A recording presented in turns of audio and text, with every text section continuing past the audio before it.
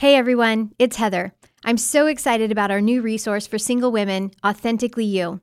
One of the most challenging parts of life is navigating relationships. This can be especially true for women who have been tainted by negative sexual experiences and mistakes from their past, or when the struggle with porn and masturbation takes hold and won't let go. This leaves them feeling distant from God, separated by the weight of shame and regret. If this is you, you're not alone. Authentically You was written specifically for single and college-aged women, those who are on the working career path and those who are in college. This 20-lesson curriculum is easily adaptable to a busy work schedule or a college semester system. Through this group experience, you'll explore how your past pain and trauma contribute to distorted beliefs and an unhealthy thought life. You'll uncover the role your family of origin plays in your past and current behaviors and address the issues that perpetuate compulsive and addictive patterns. And through the use of weekly exercises, strategic tools, and self-care focus, you'll learn how to live in health, how to live as your true, authentic self. I know God has a plan for your life to bring you to a place of health and wholeness. If you allow it, God will do amazing things in you and through you. So pre-order today, Authentically You. Go to puredesire.org/AY. That's puredesire.org/AY. You're listening to the Pure Desire Podcast, your safe place to find hope, healing, and freedom from sexual addiction, betrayal, and relationship issues. What's up? What's up? I'm your host, Trevor Windsor, and you're listening to episode 186 of the Pure Desire Podcast. Here joining me, as always, my co-host, Nick Stumbo. It's a honey of an O. It's Honey Nut Cheerios. I have never heard that jingle in my life. Are you serious? Serious. Maybe you're not quite into that genre of kids television, because it seems like they do a lot of advertising for Honey Nut Cheerios. But, I was thinking about when I was a kid, there was like Cheerios and Honey Nut. Like that was the special cereal, Honey Nut Cheerios. Yeah. And now they've got like everything under the sun. I mean, apple cinnamon was the next, but then they've gone into...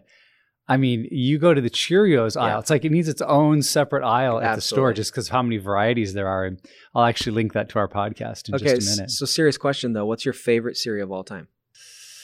I was a big Cinnamon Toast Crunch fan, but something happened a few years ago, like the whole sugar is bad for you thing. They changed the recipe and it's not as good, but that's still kind of my go-to.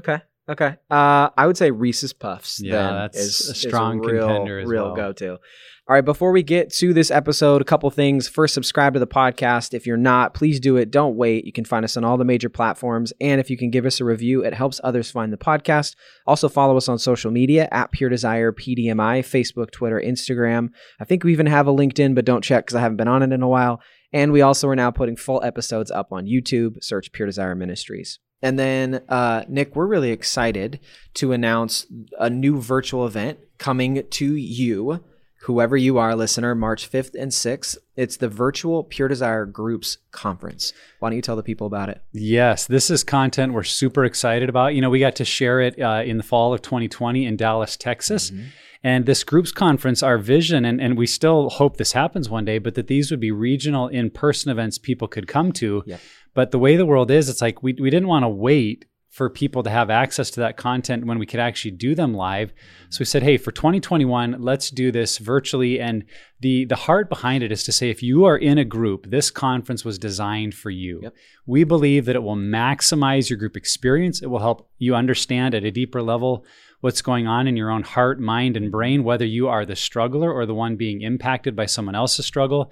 And if you're a group leader, I think it's just going to give you more tools and ideas and a greater sense of what does it look like to lead my group well. And so there's what I love about it, there's a lot of variety of content from kind of the vision, philosophical side to the very nitty gritty nuts and bolts of like, how do we handle this in group? And so again, whether you're in the group or the group leader, we designed this for you. And so if you're listening and you're in a group, I hope you'll go to the webpage, you'll check it out, and you'll consider attending because you can watch it live with us, right? Yep. Or you'll also have content to those sessions for a number of weeks where you could watch them one at a time if you need to. So whatever method people use to consume the content, I just think it's going to be a huge shot in the arm for their group experience and the transformation that they're looking for. Yep. So you can go to puredesire.org groups-conference for more information, and you can register for this virtual event.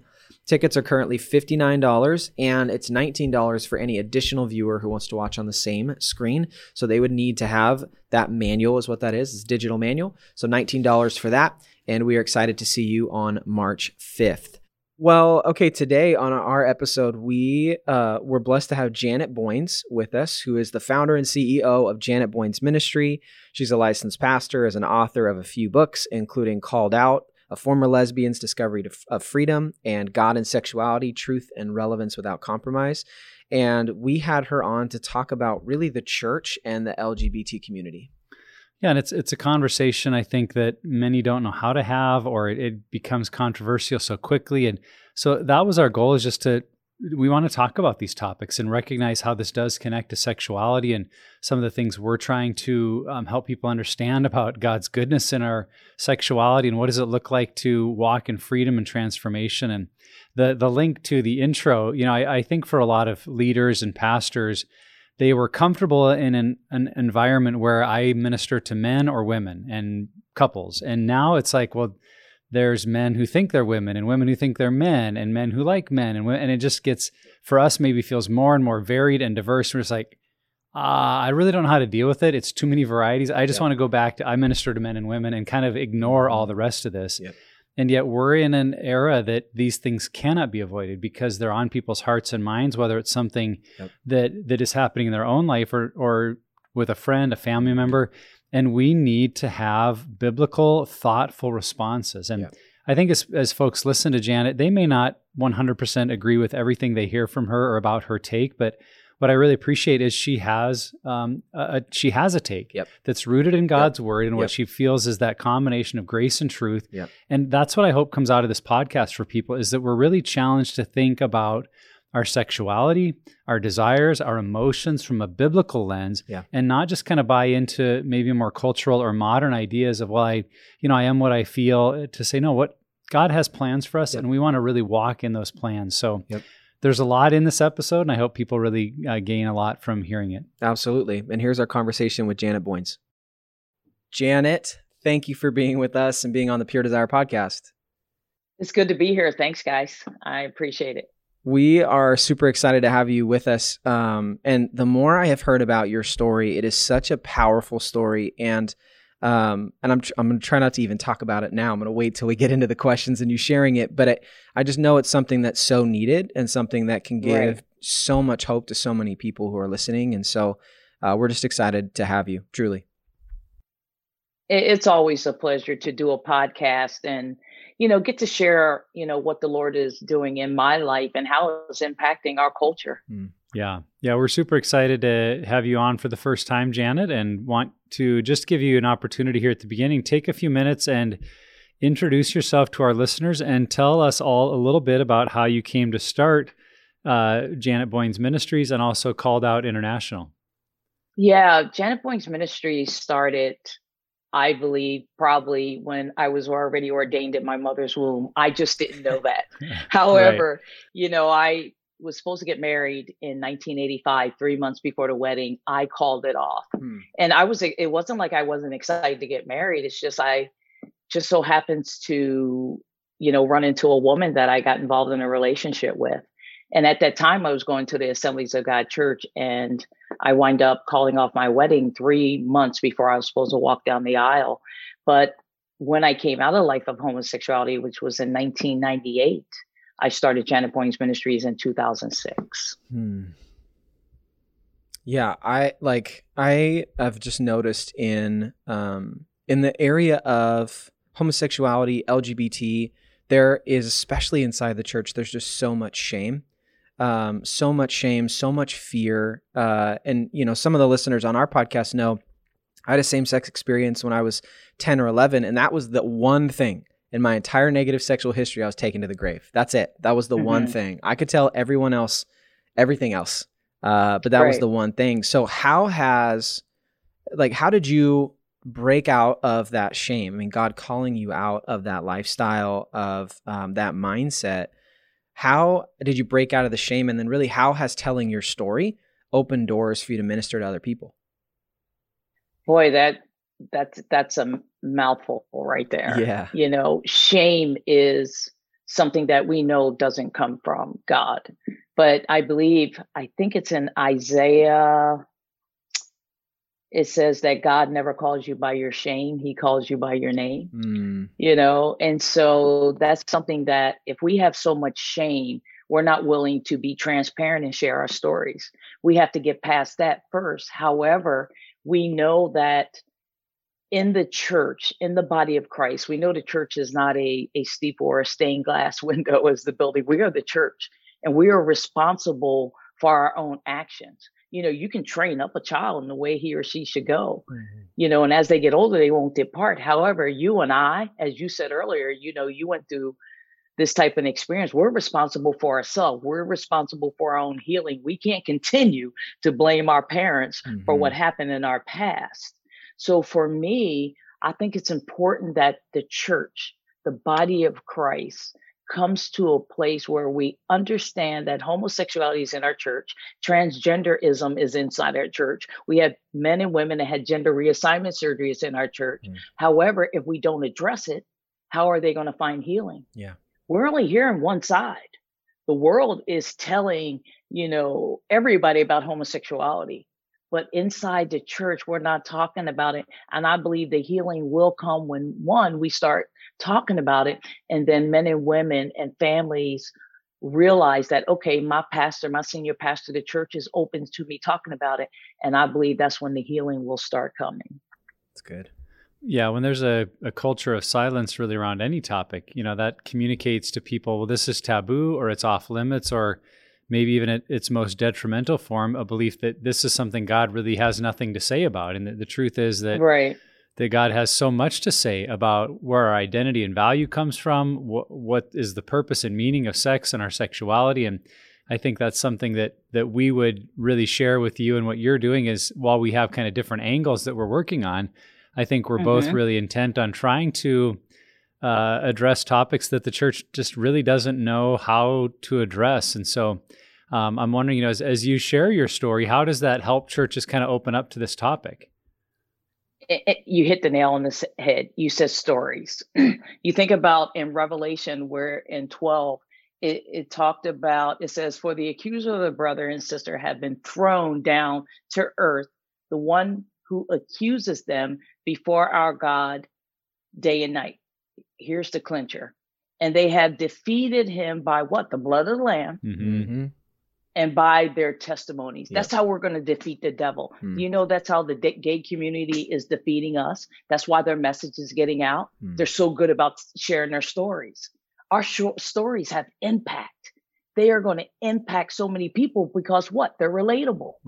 People can relate to us. So as I continue to tell my story and I travel out of the country within the United States, people can relate to me. And they're thinking, wow, if she can go through that, then maybe I can go through it and I can get through it as well. It's so important that the church allow us to come share our stories. And this is why the church will not allow us to come and share our stories, because they're afraid that it's going to impact the body of Christ in a negative way.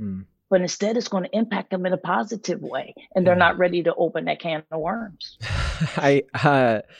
I've been spending some time in Acts, and the theme in Acts that I'm learning is Holy Spirit and witness. Those are the two things. And as I've been diving into it and learning, and I'm nerding out, commentaries and all that, but what I have learned is that it wasn't just speaking the truth of who Jesus was and what he taught. It was also sharing the experiences that they had that was powerful. And I think that that's one of the things that I know the churches I grew up in, I feel like it was a lot of truth and a lot of head knowledge, and this is logically, biblically accurate and not as much of the story. And so it's cool to kind of go in, and I'm learning that the early church used both. It was both, here's who Jesus is and what he taught. Here's the Old Testament. We got the scrolls. Let's talk it out. But also sharing the experience of walking with Jesus and transformation with Jesus and just transformation together as a community. And so I completely agree with you. Like the woman at the well. Yes. Yeah. What did she do? She ran off and told her story. Right. Exactly. Hey, look, y'all, look at this dude. That's right. He's like telling me all about my life. I mean, Right. Testimonies. Yeah, absolutely. They will impact you in a way that you would not believe. So, and let me say this also. We blame the church as well. Look, the church hurt me. I left the church. Well, that's a poor excuse. Because there are restaurants that I go to, or coffee places that I go to, or stores that I go to that I don't like. If I don't like the food, what do? I don't stop going to restaurants. I go find a restaurant that is appealing to me and that I like. Yeah. Same thing with the church. Right. There's no more excuses, folks. If you're listening today, if there's a church that is not meeting your needs, number one, seek the Holy Spirit first. If God doesn't tell you to leave, then you need to stay there and deal with that, because maybe God wants to deal with something within your heart. A lot of times we leave the church and we leave that covering that's over us and we wonder why we're not making progress. Yeah.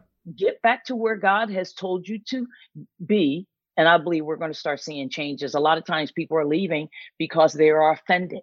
Go and read John Bevere's book, The Bait of Satan, where it talks about offense, because I think offense in these last days is really hurting the body of Christ and hurting the church. Yeah, and I think that's a reality that we face, is if something bothers us, if we don't like it, it sometimes is easier to run away or to avoid it or to not deal with it. And I think that's one of the challenges, and part of the reason behind even this podcast, that in the areas that we're talking about today of homosexuality, the LGBT community and that movement, transgenderism, those are topics the church can just feel like, we don't really know what to say. It's controversial. People get offended. Culture has such a different message. We don't want to create, a media storm of people asking questions. So people will just, I think, for a lot of those reasons, avoid this in general. And so I'm curious to hear from you, Janet, and just for you to share some of your heart with us about why do you feel so called, or why do you choose to lean into these hard topics rather than avoid them? Because you could have, you came out of the lifestyle and met God in a powerful way, and there was healing there. You could have just moved on and gone into kind of a general teaching ministry like so many do. But there was a point where you clearly said, no, this is going to be what I am ministering to people about. I'm going to make it the focal point. So why that choice to lean into this rather than avoid it? Nick, I would like to avoid it someday. For sure. That's good. For sure. Yes. Hey, there's some days when I'm just ready to throw in the towel and I say, Lord, I'm done. I'm not dealing with the church anymore. I'm not dealing with this world anymore. We are getting such a backlash. Yep. Anytime somebody emails you and said, if you were burning, I wouldn't even throw water on you. That's what we get from the gay community. But what I think is so important, the reason why I have dove into is, one, I'm called. Many are called, few are chosen. He has given me the grace to do what I'm doing. In this particular area, dealing with homosexuality, knowing that I am in the devil's territory. And believe me, this is not going away. I believe this is here to stay until Jesus returns. This is part of the end times that we're dealing with. You have men that are transitioning into women, and women that are transitioning into men. They don't know who they are from one day to the next. But I believe for me is that most people have went dormant. We have went silent. God has given me a passion and a love for those that are struggling in this particular area. See, I'm not the only one in my family that has dealt with homosexuality. My brother in 1999 died of AIDS, a terrible, terrible death. And he was gay. And I believe I'll see him again, because 3 days before he died, he told my aunt he was right with God. Wow. But we are being censored as the church. The gay community doesn't want to doesn't want us to get our stories out. Yeah. And why are they so pressed against stopping us and silencing us? It's because we have a message and we can debunk a lot of the things that they're saying. Yeah. That's why CNN or MSNBC or Good Morning America or Today Show, they won't have us on their shows. They figure if they can silence us, they win, then they can get their stories out. However, we have to depend on people like my good friend Joni Lamb or James Robison, my spiritual dad, and shows like that to put us on their show so we can get the message out that change is possible through the power of Jesus Christ. And then we have people like Biden, who when he gets into office, if he gets into office, which it looks like he will be, he said, look, transgenders, I'm going to allow you to go into the women's bathroom. If you were born a man, then yes, I want you to go into women's bathrooms. Are you kidding me? and the body of Christ and the church won't speak up.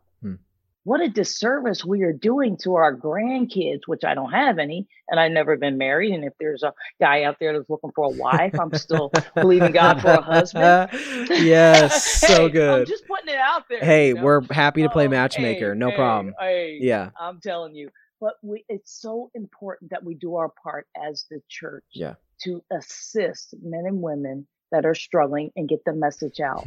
And someday we're all going to stand before the Lord and we're going to be accountable for what we're doing. Yeah. You know, you said this earlier, I believe, Trevor, is that you can come out of anything, but homosexuality is still in the balance because everybody is afraid of it. And Satan has put that fear in everybody's hearts and minds, so they won't speak on it. Yeah. I think one thing too, Janet, that I would add just from my experience is that I think the church almost censors itself at times because of fear, because of lack of information.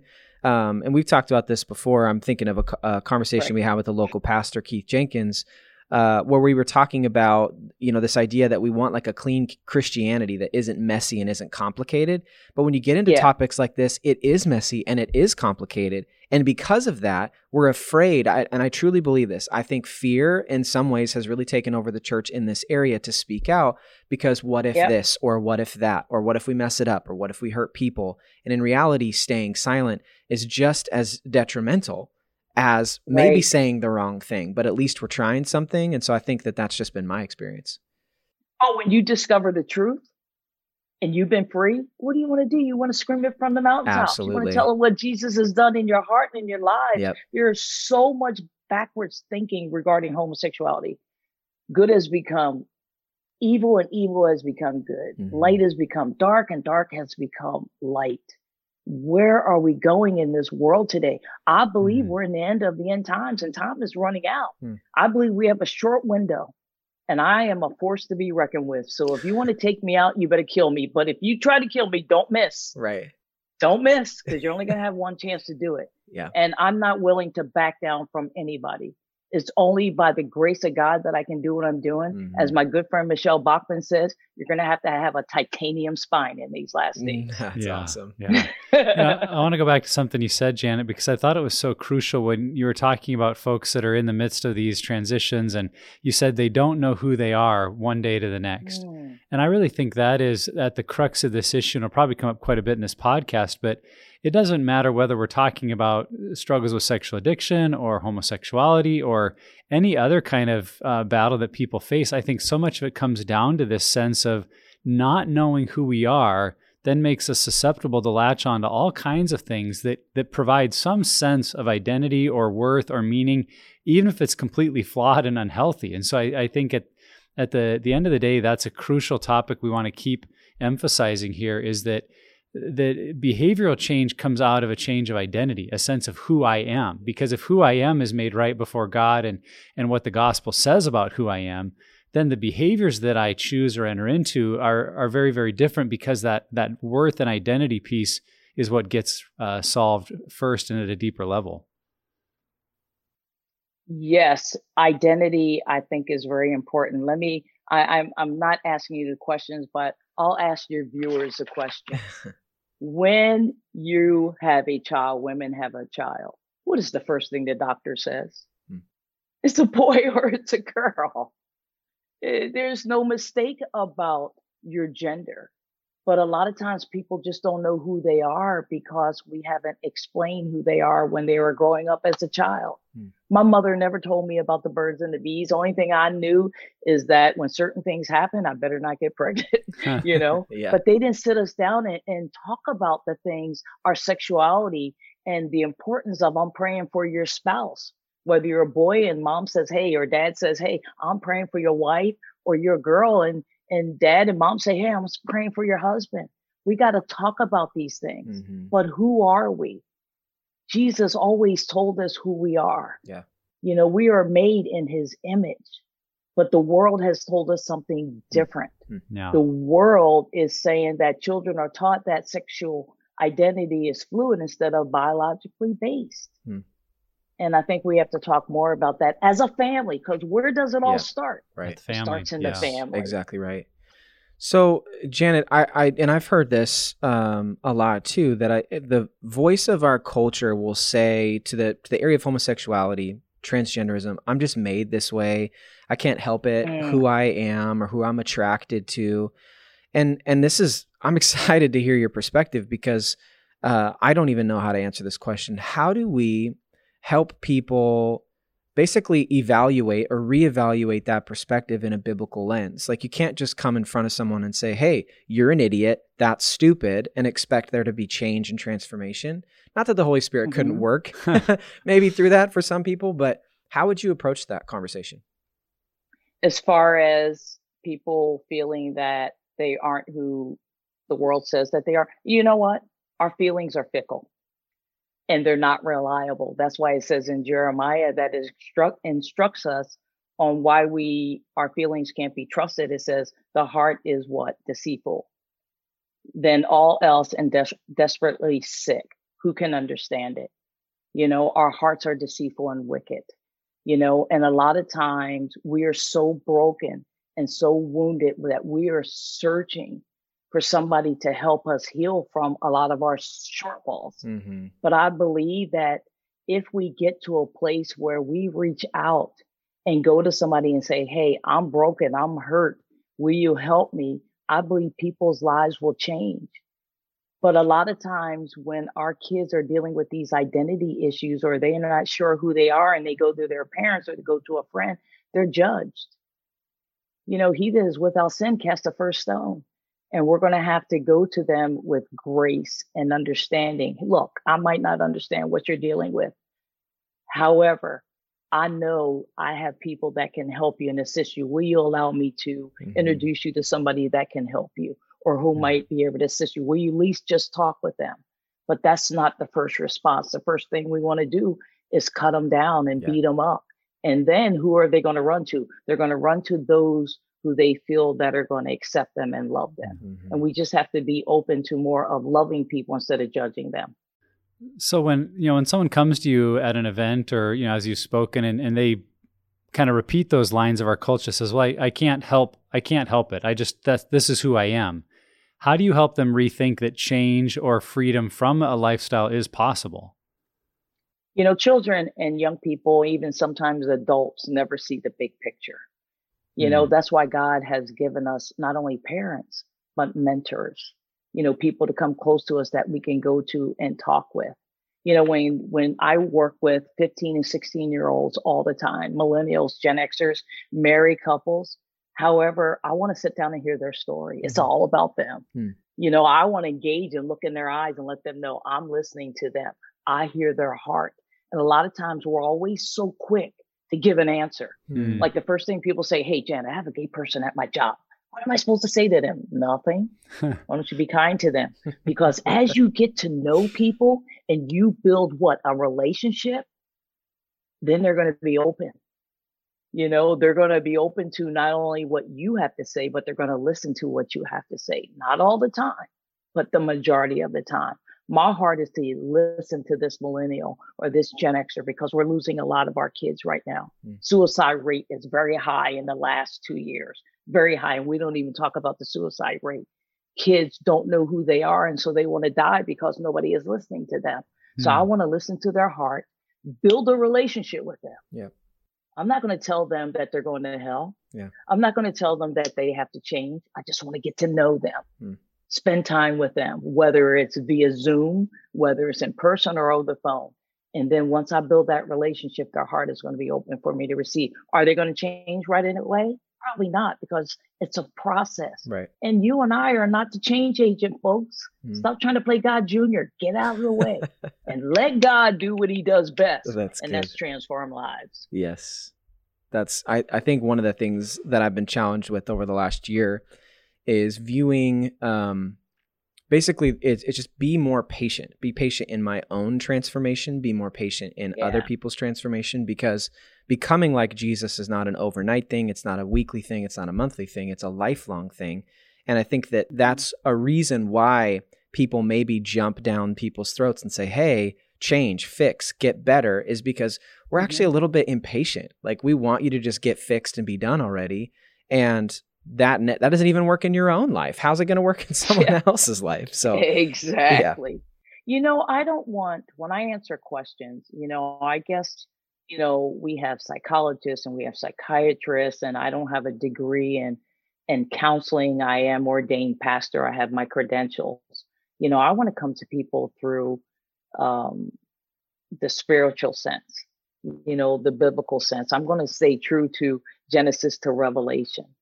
And it's the love of God that will draw us to repentance. Mm-hmm. I totally believe that. And sometimes you do have to put your foot down and put down a hard hand and, get in somebody's face. But that's not the very first thing you do. And that's what we're finding that a lot of people are doing, not because they want to, it's because they don't have an understanding on how to deal with this issue. And I believe there's men and women like myself that God has raised up for such a time as this to be able to assist pastors and ministry leaders around the country so they know how to deal with this, not only in their church, but also in our homes. Mm.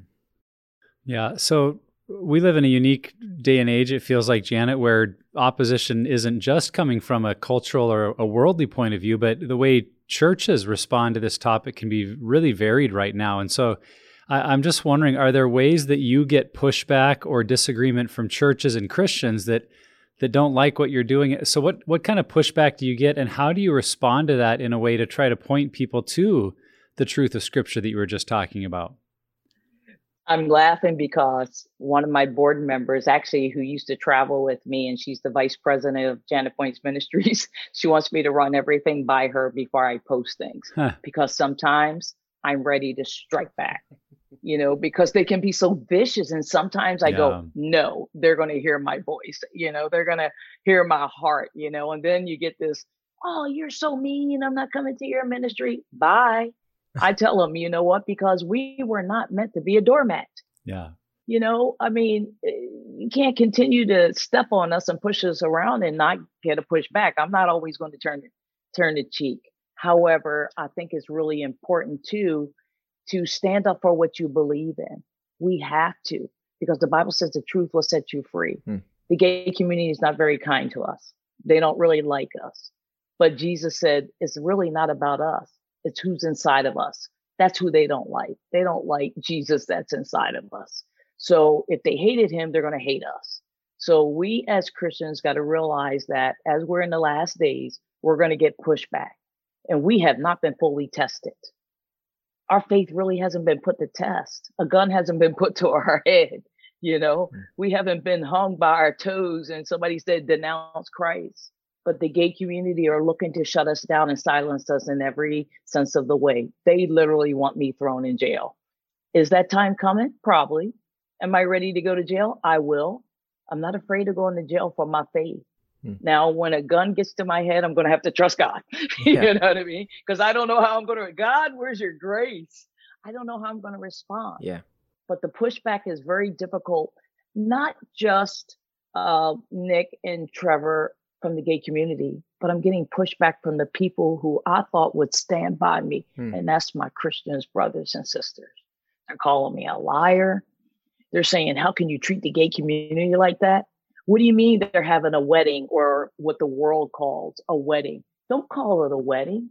A marriage is between a man and a woman. It's a civil union. How dare us throw Christ under the bus and call that a wedding? But if I don't go to somebody's civil union, then I'm called a hater. I'm called a bigot. I'm called every name in the book. And you know what? It's working for them.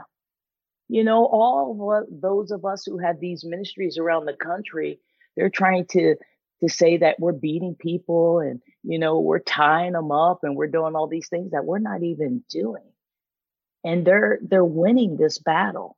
But I believe there's more of us than them. And if we come together as a church, which I can't see happening, it doesn't mean I don't have faith. I just don't see it. Yeah. I believe we can win this battle and we'll see more lives change. But until we come together as one, we're not going to win this battle. And I'm going to continue to get backlash from the gay community and from the body of Christ. I mean, you've talked about it though already, just that the relationship piece is so important. I mean, you talked about the woman at the well, like culturally, Jesus should be nowhere near that individual. Yet he came and sat down next to her, had a conversation, entered into her life, straight up like called her out, but it wasn't condemnation. It was like it was a relational conversation that took place. And I think, again, and this is just, again, my experience inside the church, growing up, being a pastor, whatever, I've seen that there's a fear of doing it wrong, therefore we don't do it. Because I think that a lot of Christians would hear what we're saying and be like, yeah, like, Janet, I'm with you. Well, I do want to have relationships with my gay brothers and sisters, my transgender friends, but I don't know how to, therefore I'm not going to. And I think that's a problem. Fear will torment you. You think Totally. about the three guys with the talents. The one hid his talent. Yep. That was fear to do something with it. Hey, how's that working for you guys? Right. Those of you who don't want to do anything. Yeah. I wrote something down. The church can see this as being harsh, but if you turn a blind eye to something, you become accomplice to it. And at the church, they have turned a blind eye. And so a lot of people think if the church doesn't talk about it, then they support it. And that's not the case. It's just that they want people to come to church as they are and feel that if you're under the power of the Holy Ghost, which I believe, and they're preaching the word of God, people will change. But that's not always the case. Yeah. So, I mean, we talk about this a lot on our podcast and in our stuff. Most of us didn't grow up in environments where we talked about sex or sexuality or gender, really, when you talk about it a lot when we grew up. And gosh, I just I think that because of that, we grow up with these false ideas. I remember a friend of ours, Mo Isom, said that we're going to pay attention to the loudest voice. And when it comes to this topic, the world tends to be louder than the church. And so how would you say we identify where those false ideas are and how do we start to change them?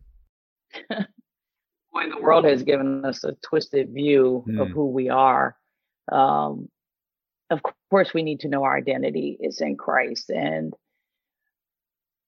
there's no magic switch, you guys, to going from homosexuality to heterosexuality.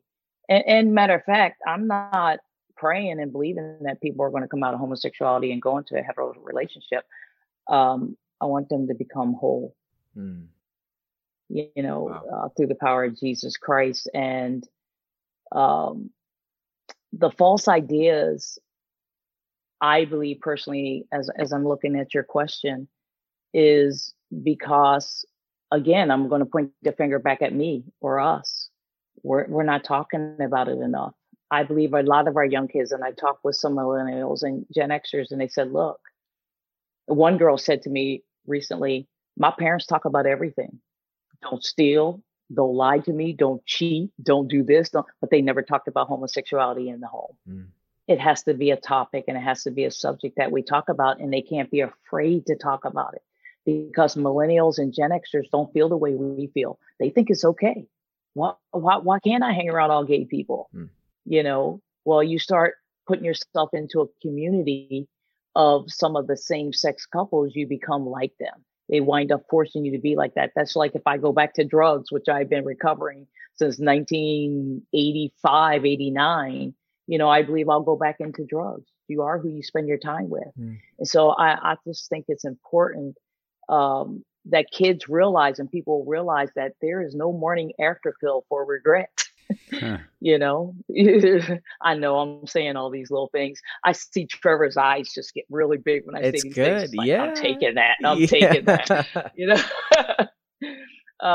And so, and let me say this, whether I answer the question or not, I learned this from Michelle Bachman. I'm gonna throw out there that a lot of times people will ask her a question and she'll answer it the way she wants to answer. So I know the question. I'm just answering it the way I want to answer Totally. it. I have a tendency of doing this. What's really important, guys, is that our young men have a relationship with their dads. I think it's so important that our young women have a relationship with their moms. And I believe our young boys need to have a relationship with their mothers, as well as young girls should have a relationship with their dads. But I must say this, and please don't take it the wrong way. I believe once a young man gets to a certain point in age, that's where dad has to step in And that's where mom doesn't let go, but be mom, but don't cuddle him. Let dad groom him into being the man that I believe God has called him to be. But dads realize too, if your child or if your son is not playing basketball, football, baseball, or some type of hockey or sport, don't take it personal. Maybe God has given them the gift of playing piano or ballet. Doesn't mean he's going to go into the life of homosexuality. And that fear sometimes and that rejection will force our kids into something that we are afraid of. Wow. That big fear will come upon us. So what I'm saying is sometimes embrace them. You know, my brothers used to run around in my mom's high heels. Do you know I will get an email from a parent and say, my 2-year-old is running around in my heels. Is he going to be gay? Are you kidding me? Yeah, so fear-based. That's how bad fear has gotten. Yeah. You know, hey, embrace it. You know what I mean? Have fun. Tell dad to run around in the heels, you know, just to hang out with him and play with him. Say, hey, it's okay to run around in the heels. It doesn't mean, and then pick him up and throw him across the couch and let him hit his head. I don't know. Right. The fact remains that it's okay. Yeah. But communication and building communities, I think, is going to be the most important thing to change and dealing with a lot of our false ideas. You know, I really, really appreciated something you said early in that question, Janet, about, you know, our goal isn't to get someone out of their homosexual relationship and into a heterosexual one. Like, and sometimes that's how we can feel. It's like, well, you're in something that's wrong or that we disagree with, so we want to get you into something that's right. And if that becomes our goal, you know, we're often in a very inappropriate way trying to manipulate a person or their situation. When what you said, the goal is to help them become whole. And if we're in a place of wholeness with God and our relationship with others, you know, then out of that healthy, good, renewed heart can come right relationships or the actions. But if we try to just force someone into a certain set of actions, we're really not helping them move into the kind of experience with God and others that they need to be whole. And I just really like that perspective. I think for all of us, whether we're worried about a kid and their choices with drugs and alcohol, or we're working with a friend and we're worried about their choices in their marriage. I mean, I think we all have people in our lives we care about, that we see them maybe do things that we feel are bad or unhealthy for them. And we just, like Trevor said, we just kind of want to fix the situation and make them do the right thing. But that goal isn't nearly as healthy as what you said, the goal of helping someone be whole and maybe helping them process and recognize, why am I choosing certain things? What am I trying to fill up in my life? Because if I find that wholeness in Christ, then the ability to live in a different way is entirely possible. Yeah, I agree with that, and wholeheartedly. I mean, you hit the nail right on the head. But I want to talk about something that I think is really important. A lot of parents think, or even those that are struggling. I received the email from a guy saying, look, I've been struggling all my life. I want God so bad, but I keep going back. Why do I keep going back? I don't know everybody's story, but I know what worked for me. And what worked for me is not looking back. The days that I was struggling and I moved into a Christian home with a family for a year. And when I struggled, I talked about it and I laid on the floor and I cried. I didn't have Exodus International, which was the largest escape organization, to assist me and help me, even though they no longer exist. I only had the family that I live with. And I latched onto that at the age of 40 is when I walked away from that life. Wow. And I never looked back. And sometimes walking away means you're going to have to go through some pain. Yeah. You know, God never said upon your salvation that you would not, you know, go through temptations and trials, or you wouldn't have pain. Yeah. That's why we lean on him. But what I want to say to parents, if your child has not come out of the life of homosexuality, it doesn't mean you stop praying. Mm-hmm. You know, you might not be around to see your child come out of that life, but I believe that God will bring them back to the fold. I don't believe God will reject them. When I was out there, God continuously spoke into my heart. I could sense him all the time. And I used to shake my finger at God and say, stop it. I'm not in a relationship because you leave me alone. And I used to run and run. Yeah. I want parents to know that God is still knocking at your child's heart. Continuously. Did I ignore God? Absolutely. But don't give up your faith, or don't feel like your child's never going to come back, but don't give in. Don't cave. Don't give in to the ultimatums that your child is giving you. First and foremost, Jesus has to be first in your life. If you're willing to take your child before God, that's a problem. God's given you that child, but he has to be first and foremost. And I want to say this too. We think that, God is not able to reach our child. No, you're not able to reach your child. God is omnipresent. Wow. He's all knowing. Yeah. He can be at places that you can't be at. He can be at 15 places that you can't be at, and he's watching over your child. And we're going to have to walk by faith and not by sight, and trust that God will put the right people in the right place at the right time to reach our child. Yeah. But remember that your child can reject that person. We are free moral agents. God wants us to love him and be with him because we want to, not because we have to. That's good. Yeah, I appreciate what you're talking there about healing, because I think sometimes we have a very unbiblical idea of how Jesus heals people and sets us free. And we see it in our world of sexual addiction and the people that we're helping overcome pornography or affairs or various addictions. And what you were talking about with, homosexuality, that we think, well, Jesus will set me free and there'll be this miraculous, like I will have no desires. I'll have no thought of ever going back, like, because I'm healed. And it's like, there may be some stories where that happens, but I think for most people, it's not that in a moment we were healed, it's that God is bringing healing and he is continuing to heal us. And so that might mean yesterday there was a moment he set me free from a pattern or a series of decisions, but today I'm going to have to meet him again. Totally. Because there's going to be a part of my brain and my fallen self that still longs for those things. And that's what I hear from men that are like, what's wrong with me? Because I still find that I'm tempted to look at pornography. And I'm like, well, yeah, because you have a brain with hormones and you're a fallen human being that, yes, has been made new. In a spiritual sense, you've been made new in Christ, but in this world, in a physical sense, you are still being made new. And so your brain didn't just automatically reject pornography forever. There's still a part of your brain that is drawn to those things. And that will be an ongoing walking and experiencing that freedom and healing day in and day out. And I think it's the same in what you said, that we have to kind of teach people a new theology of what healing looks like. That yes, he breaks us free from a behavior, but we will need to continue to walk in that maybe for weeks or months, because there will be a part of our fallen nature that craves going back. And so what you said about we've got to look forward and trust God every day at a time, and it might be hard, but continue to trust he's going to continue healing us as we trust in him. It's called renewing your mind. Absolutely. If any man be in Christ, he's a new creation. Old things pass away, all things come new. Old things have to pass away before everything can become new. Leaving the life of homosexuality, pornography, or, having sex outside of marriage, or drugs or alcohol, that was a process. I want people to know that when I left that life in 1998, I wasn't free right away. I still masturbated for the first 5 years. I still was having sex with myself at that time. I still had a desire to be with women. I've been out of life over 20 years. I have no desire because I didn't look back. And when I started spending time with people, they were all heterosexual couples. They took me under their wing. It's a process. For some reason, by the grace of God, I have no desire to go back into that life. And I'm grateful for that.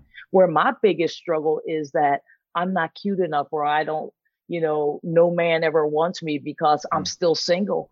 But my singleness has nothing to do with who I am in Christ. It doesn't define me. I know who I am now. So most people say, oh, you're still single. That means you're still lesbian.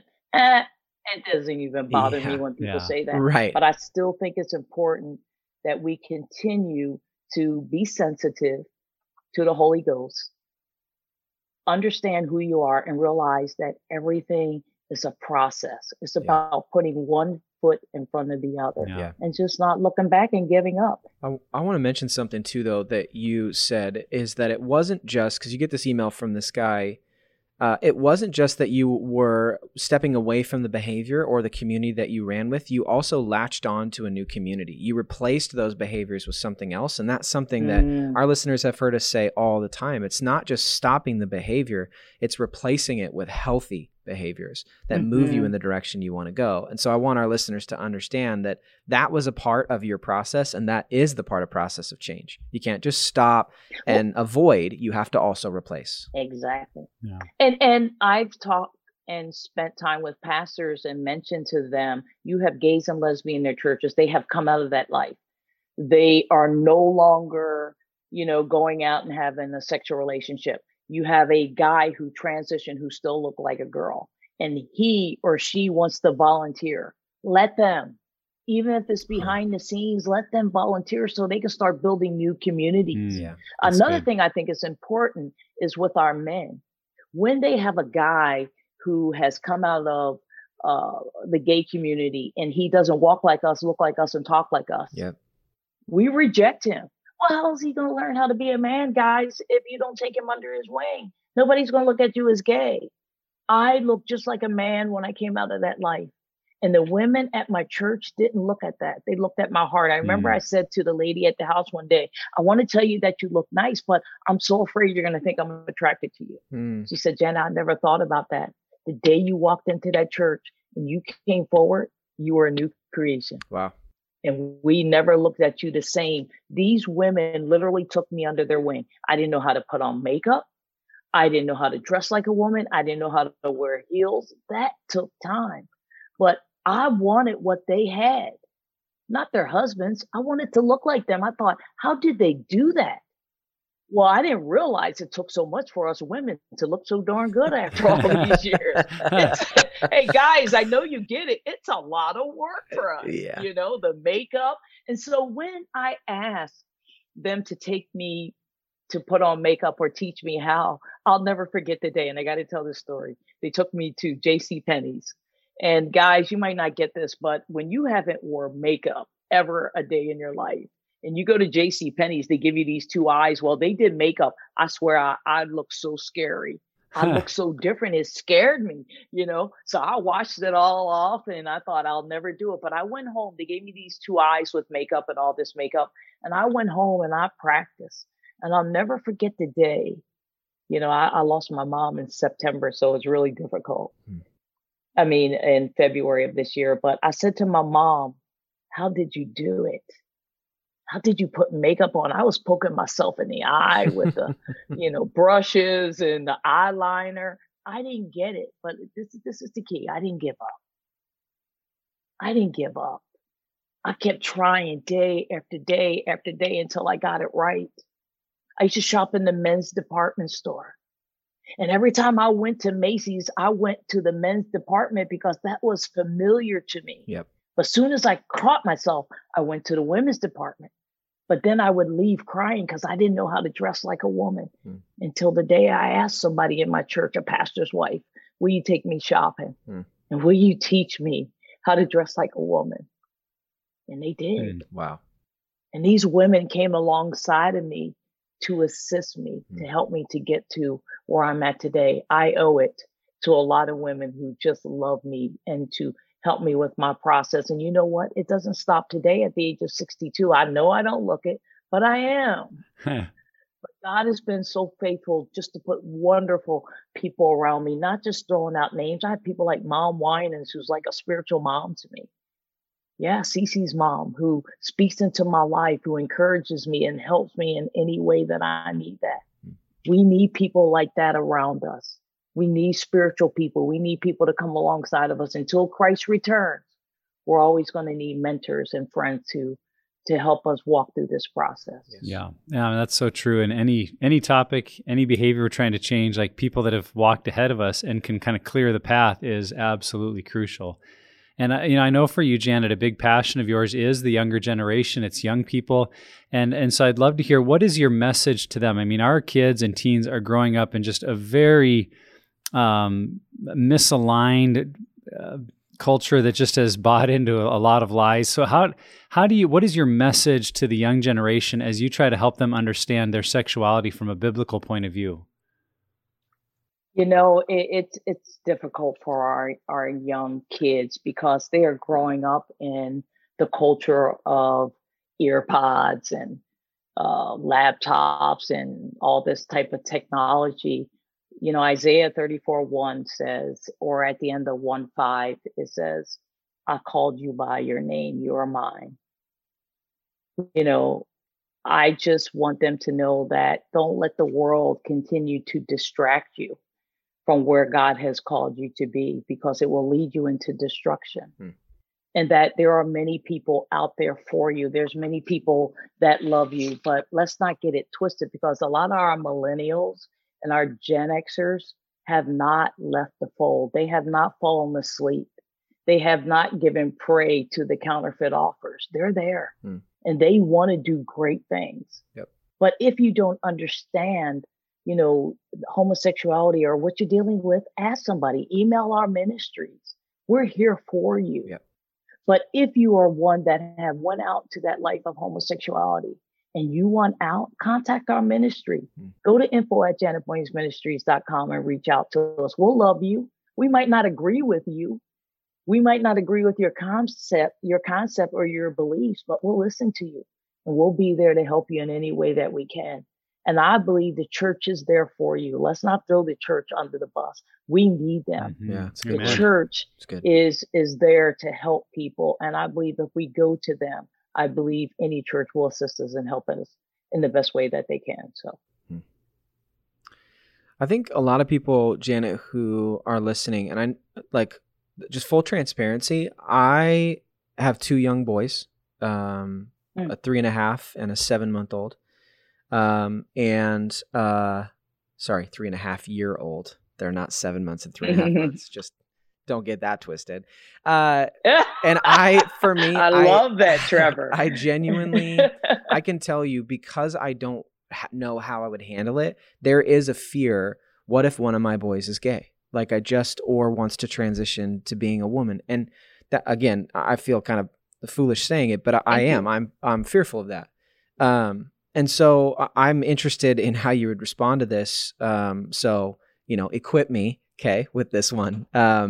If we have a friend or if we have our kid come to us and say, I'm gay, or I think I'm gay, what does it look like to respond in both grace and truth? What does that look like?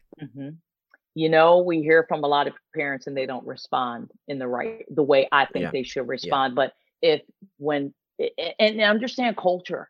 In the Black culture, it's different than in the white culture and the Hispanic. All my white friends, parents are like going off the rails, taking them out of the wheels, throwing them in counseling. I mean, literally, they'll pay whatever we can. We will pay for you to get better, or become whole. You can't pay for somebody to become whole. They have to want to become whole. For me, my mother loved me where I was. Doesn't mean that she did it right. She allowed me to bring my girlfriend in the house, and I do not recommend that to anybody. I do not. But that's the way she chose, and I came out of it myself. Many parents are afraid that their child is going to live the life of homosexuality. What I can say to parents is that at an early age, do everything you can to let your child know, 1, how much you love them. Fathers, spend time with your child. Go out and do boy things that are important. And if he doesn't want to do some of the things that you want him to do, find out what his passion is. Or moms, dads, find out what her passion is. Just because as I said earlier, they don't play basketball or whatever, doesn't mean that they're going to go into the life of homosexuality. But I do believe that Satan is out for our kids. We have to realize that Satan is alive and well, and he's not going anywhere, but his time is near. And he will do anything he can to put thoughts and desires in our head and in our hearts. And I believe that if you train up your child, doesn't mean he or she won't depart from you. But I believe our faith has to rely not in the wisdom of men, but in the power of God. And we're going to have to trust him because we don't know the future, but we do know who holds the key to the future. Sure. And I believe if our kids walk away from their faith and do drugs or alcohol, whatever it may be, I believe they'll come home. They always know where home is. And so let's trust God with our kids. Let's keep praying over our kids, but keep directing our kids. But don't walk in so much fear that you isolate them and you insulate them so they don't get out and be a part of the community, because how else will they learn how to live? How else can they make mistakes and you be there for them to be able to help them correct that mistake? Yeah. And I think a lot of parents are isolating their kids so they don't go out into the world. And then when they do go out, they trip and fall and their parents aren't there to help them or help guide them in the way that they should go. Yeah. Thank you.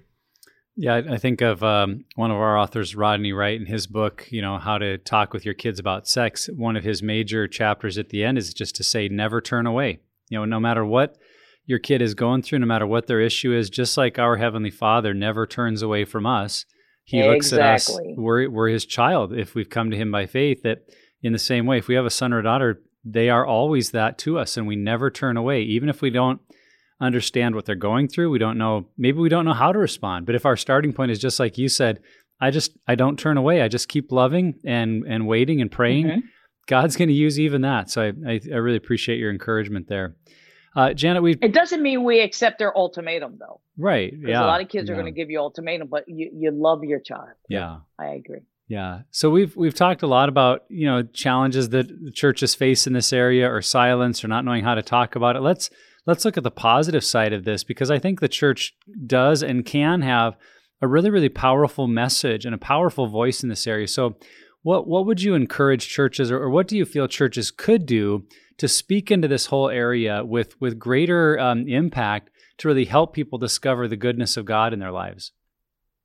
I think it's important to let people know, even from the pulpit, that if you're struggling with, drugs or alcohol or homosexuality or transgender, that we're here for you. Mm-hmm. Hey, we might not have all the answers. Right. We're not God, and we're not going to try to play God Jr., but we'll do our best to assist in any way that we can. And just be transparent, as I try to be transparent. Look, I can't help everybody, and there's people that I have helped who are still out there. But you know what? They know they can call Janet Boynes Ministries, and they know I'm going to love them. They know I'm going to be there for them. And one day we're going to stand before the God, and he's going to say, you see all these people behind you? Because you didn't give up, because you love them, look where they are now. Mm-hmm. You might not have seen them come to know me as their Lord, God, and Savior, but they're here because you did your part. I think as a church, we need to be open.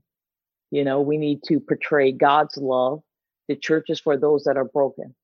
The church is for those who need a doctor. Yeah. Pastors hold a big key to seeing lives change through the power of Jesus Christ.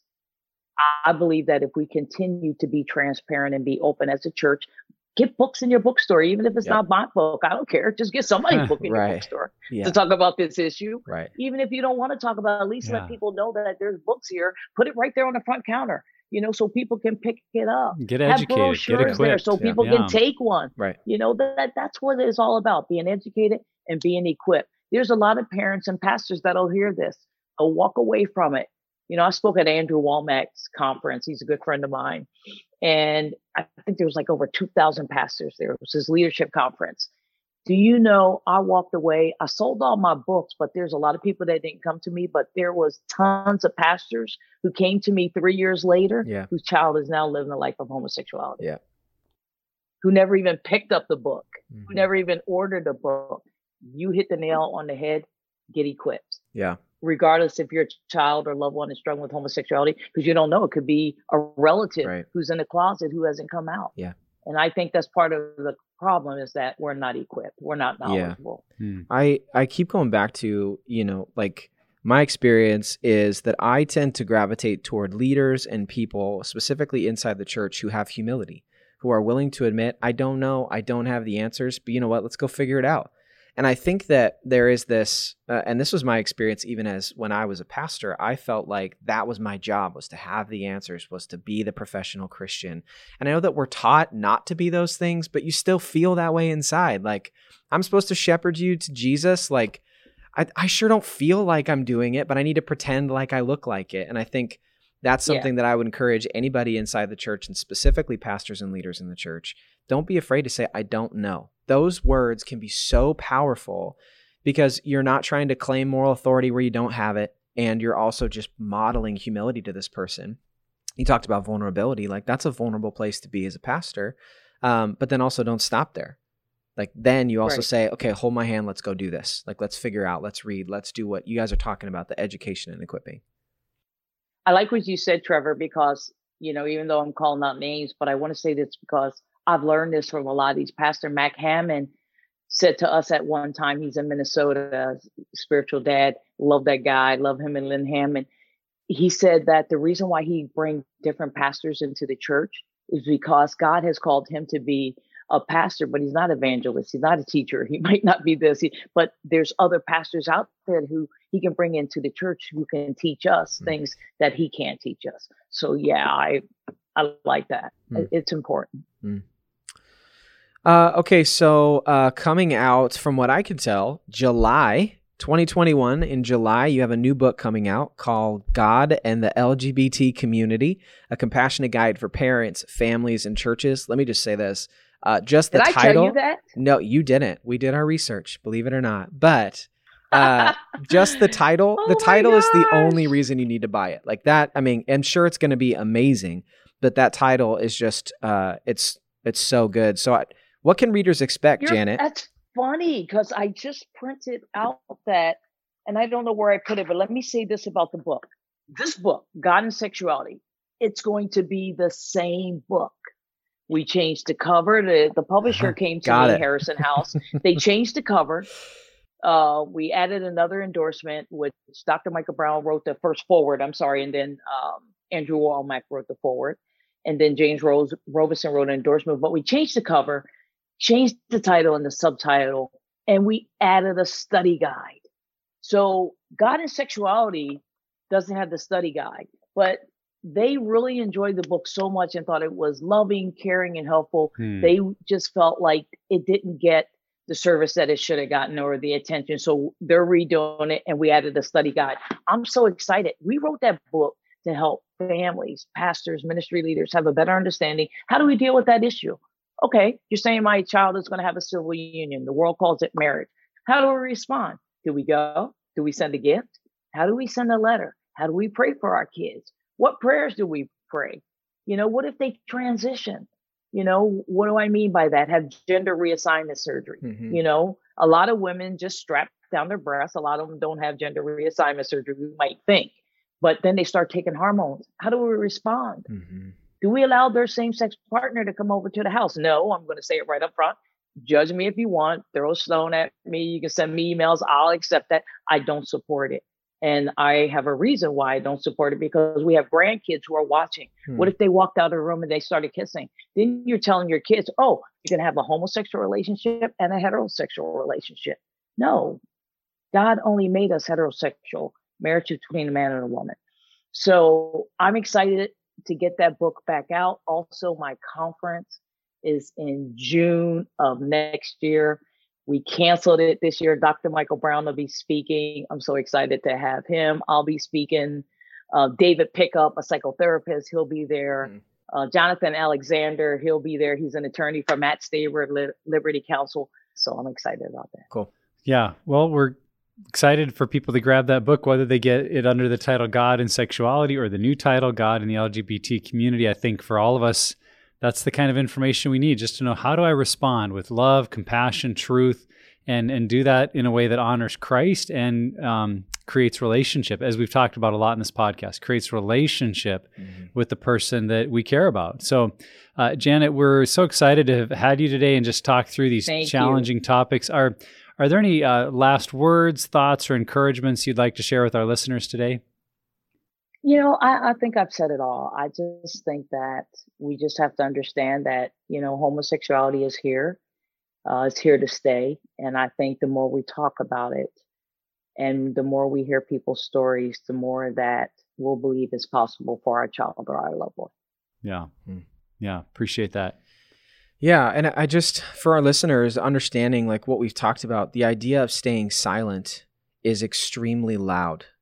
That it really is. People can hear your silence from miles away. And so speak about this. Janet, you talked about speaking courageously about what you believe to be true, but also doing it in relationship. We're not trying to change people. Exactly. We're trying to be in relationship with people and allow Jesus to change them through that relationship throughout their lives. And so if you have, if you are someone who has this unwanted attraction or behavior, or knows someone in the gay community or a transgender community, and you just want more resources, we suggest you go to Janet Boynes Ministry and you check all of her stuff out. We'll have all the stuff in the show notes.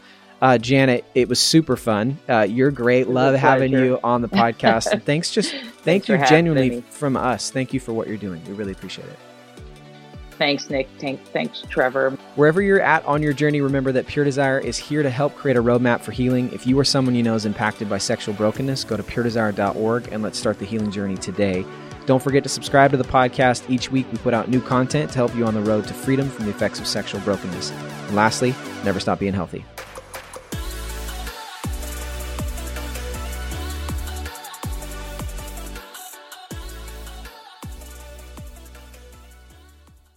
Here's what's coming up next week on the Pure Desire podcast.